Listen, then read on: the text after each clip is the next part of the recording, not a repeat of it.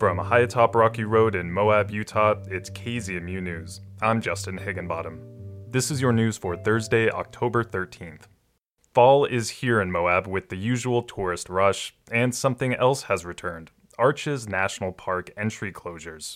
The park has reached capacity every day since it ended a pilot reservation system on October 4th. By 9:15 this morning, the park again announced they were full. That's the 10th consecutive day they've closed the gates. Their 6-month timed entry program required a reservation to visit the park at a certain time slot. According to the Park Service, it was pretty popular, especially based on anecdotal evidence, including thousands of reviews online. We spoke to Caitlin Thomas of the National Park Service in July about the program. That's something that we were really excited about and so happy to see, because if you hop on to recreation.gov, which is where you can purchase those timed entry tickets, there's nearly 5,000 reviews, and we're at about 4.4 out of 5 stars. The Park Service is currently sifting through data on that pilot program. If Arches brings it back, they will be joining only a handful of national parks in the country with a similar system. The annual John Denver celebration hit a 25-year milestone in Aspen this week, just before the anniversary of the singer's death on October 12, 1997. But the gathering in this town that Denver once called home could soon be changing as participants get older and the local hotel that hosts them changes hands. For Rocky Mountain Community Radio, Aspen Public Radio's Kaya Williams has more from the sing-alongs and reunions that officially kicked off last Wednesday and wrapped up earlier this week.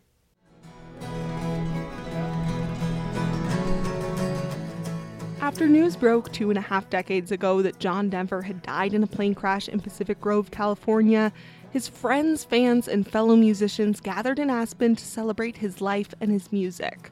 Kim Bailey was one of them. As a fan, she came to Aspen in search of community and compassion, and found such a sense of connection here that she's returned for every one of the annual gatherings over the last 25 years. And after he passed, I think it's going to make me cry. We all were looking for somebody, who understood. At the John Denver Sanctuary last Wednesday for the kickoff of this year's celebration, Bailey stood among people she considers her family. People who understand that this isn't just some gathering of groupies, and that John Denver wasn't just another famous musician, she says. It wasn't a fluke. His messages were so timely, and boy, would they be timely today. He was a man ahead of his time. And so it's just, he had a philosophy that resonated with so many people, and still does. Stephanie and Jim Horn know that as much as anyone. Jim, a woodwind player, performed and recorded with Denver for years and plays at the Wheeler Opera House during the celebration. He first came 24 years ago to play in one of the tribute concerts, and says this gathering speaks to the singular impact that Denver had on music and on his listeners. Nobody in the world like him.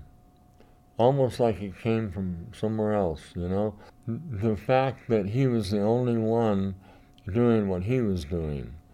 No one else sang or sounded like John. No one wrote songs like he did.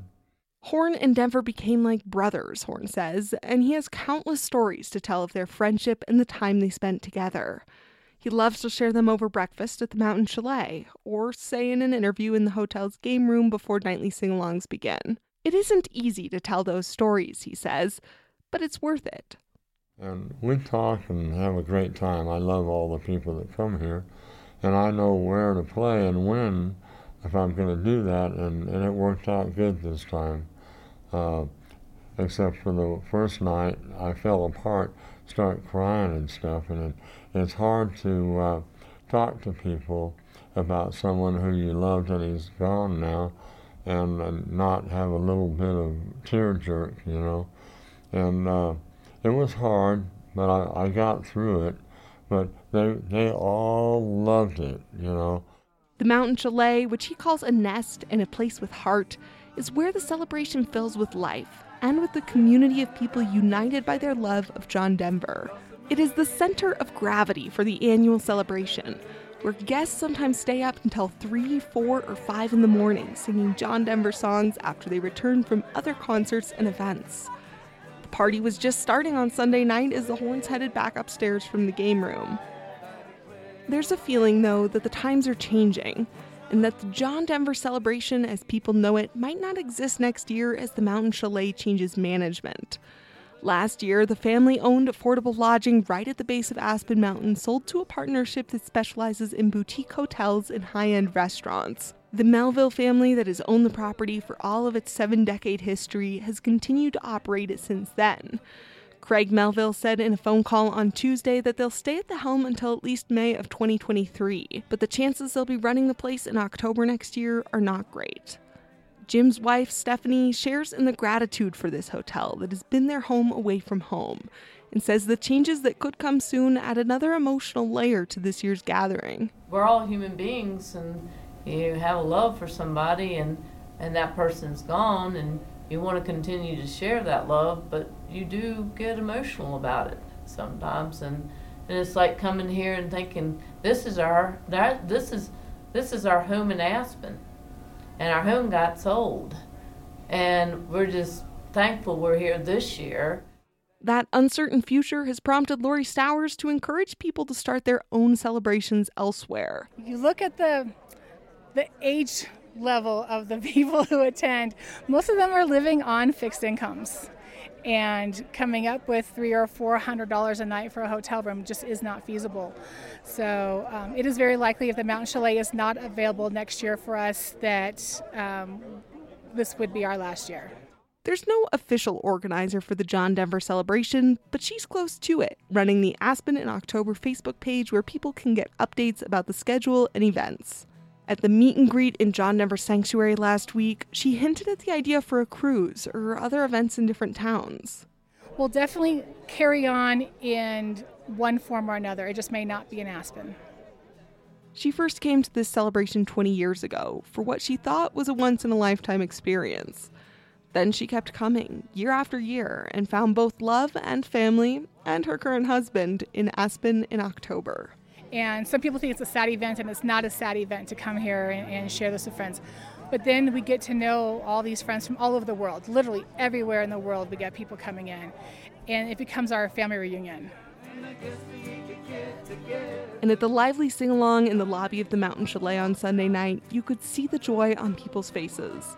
And hear it in their voices, too.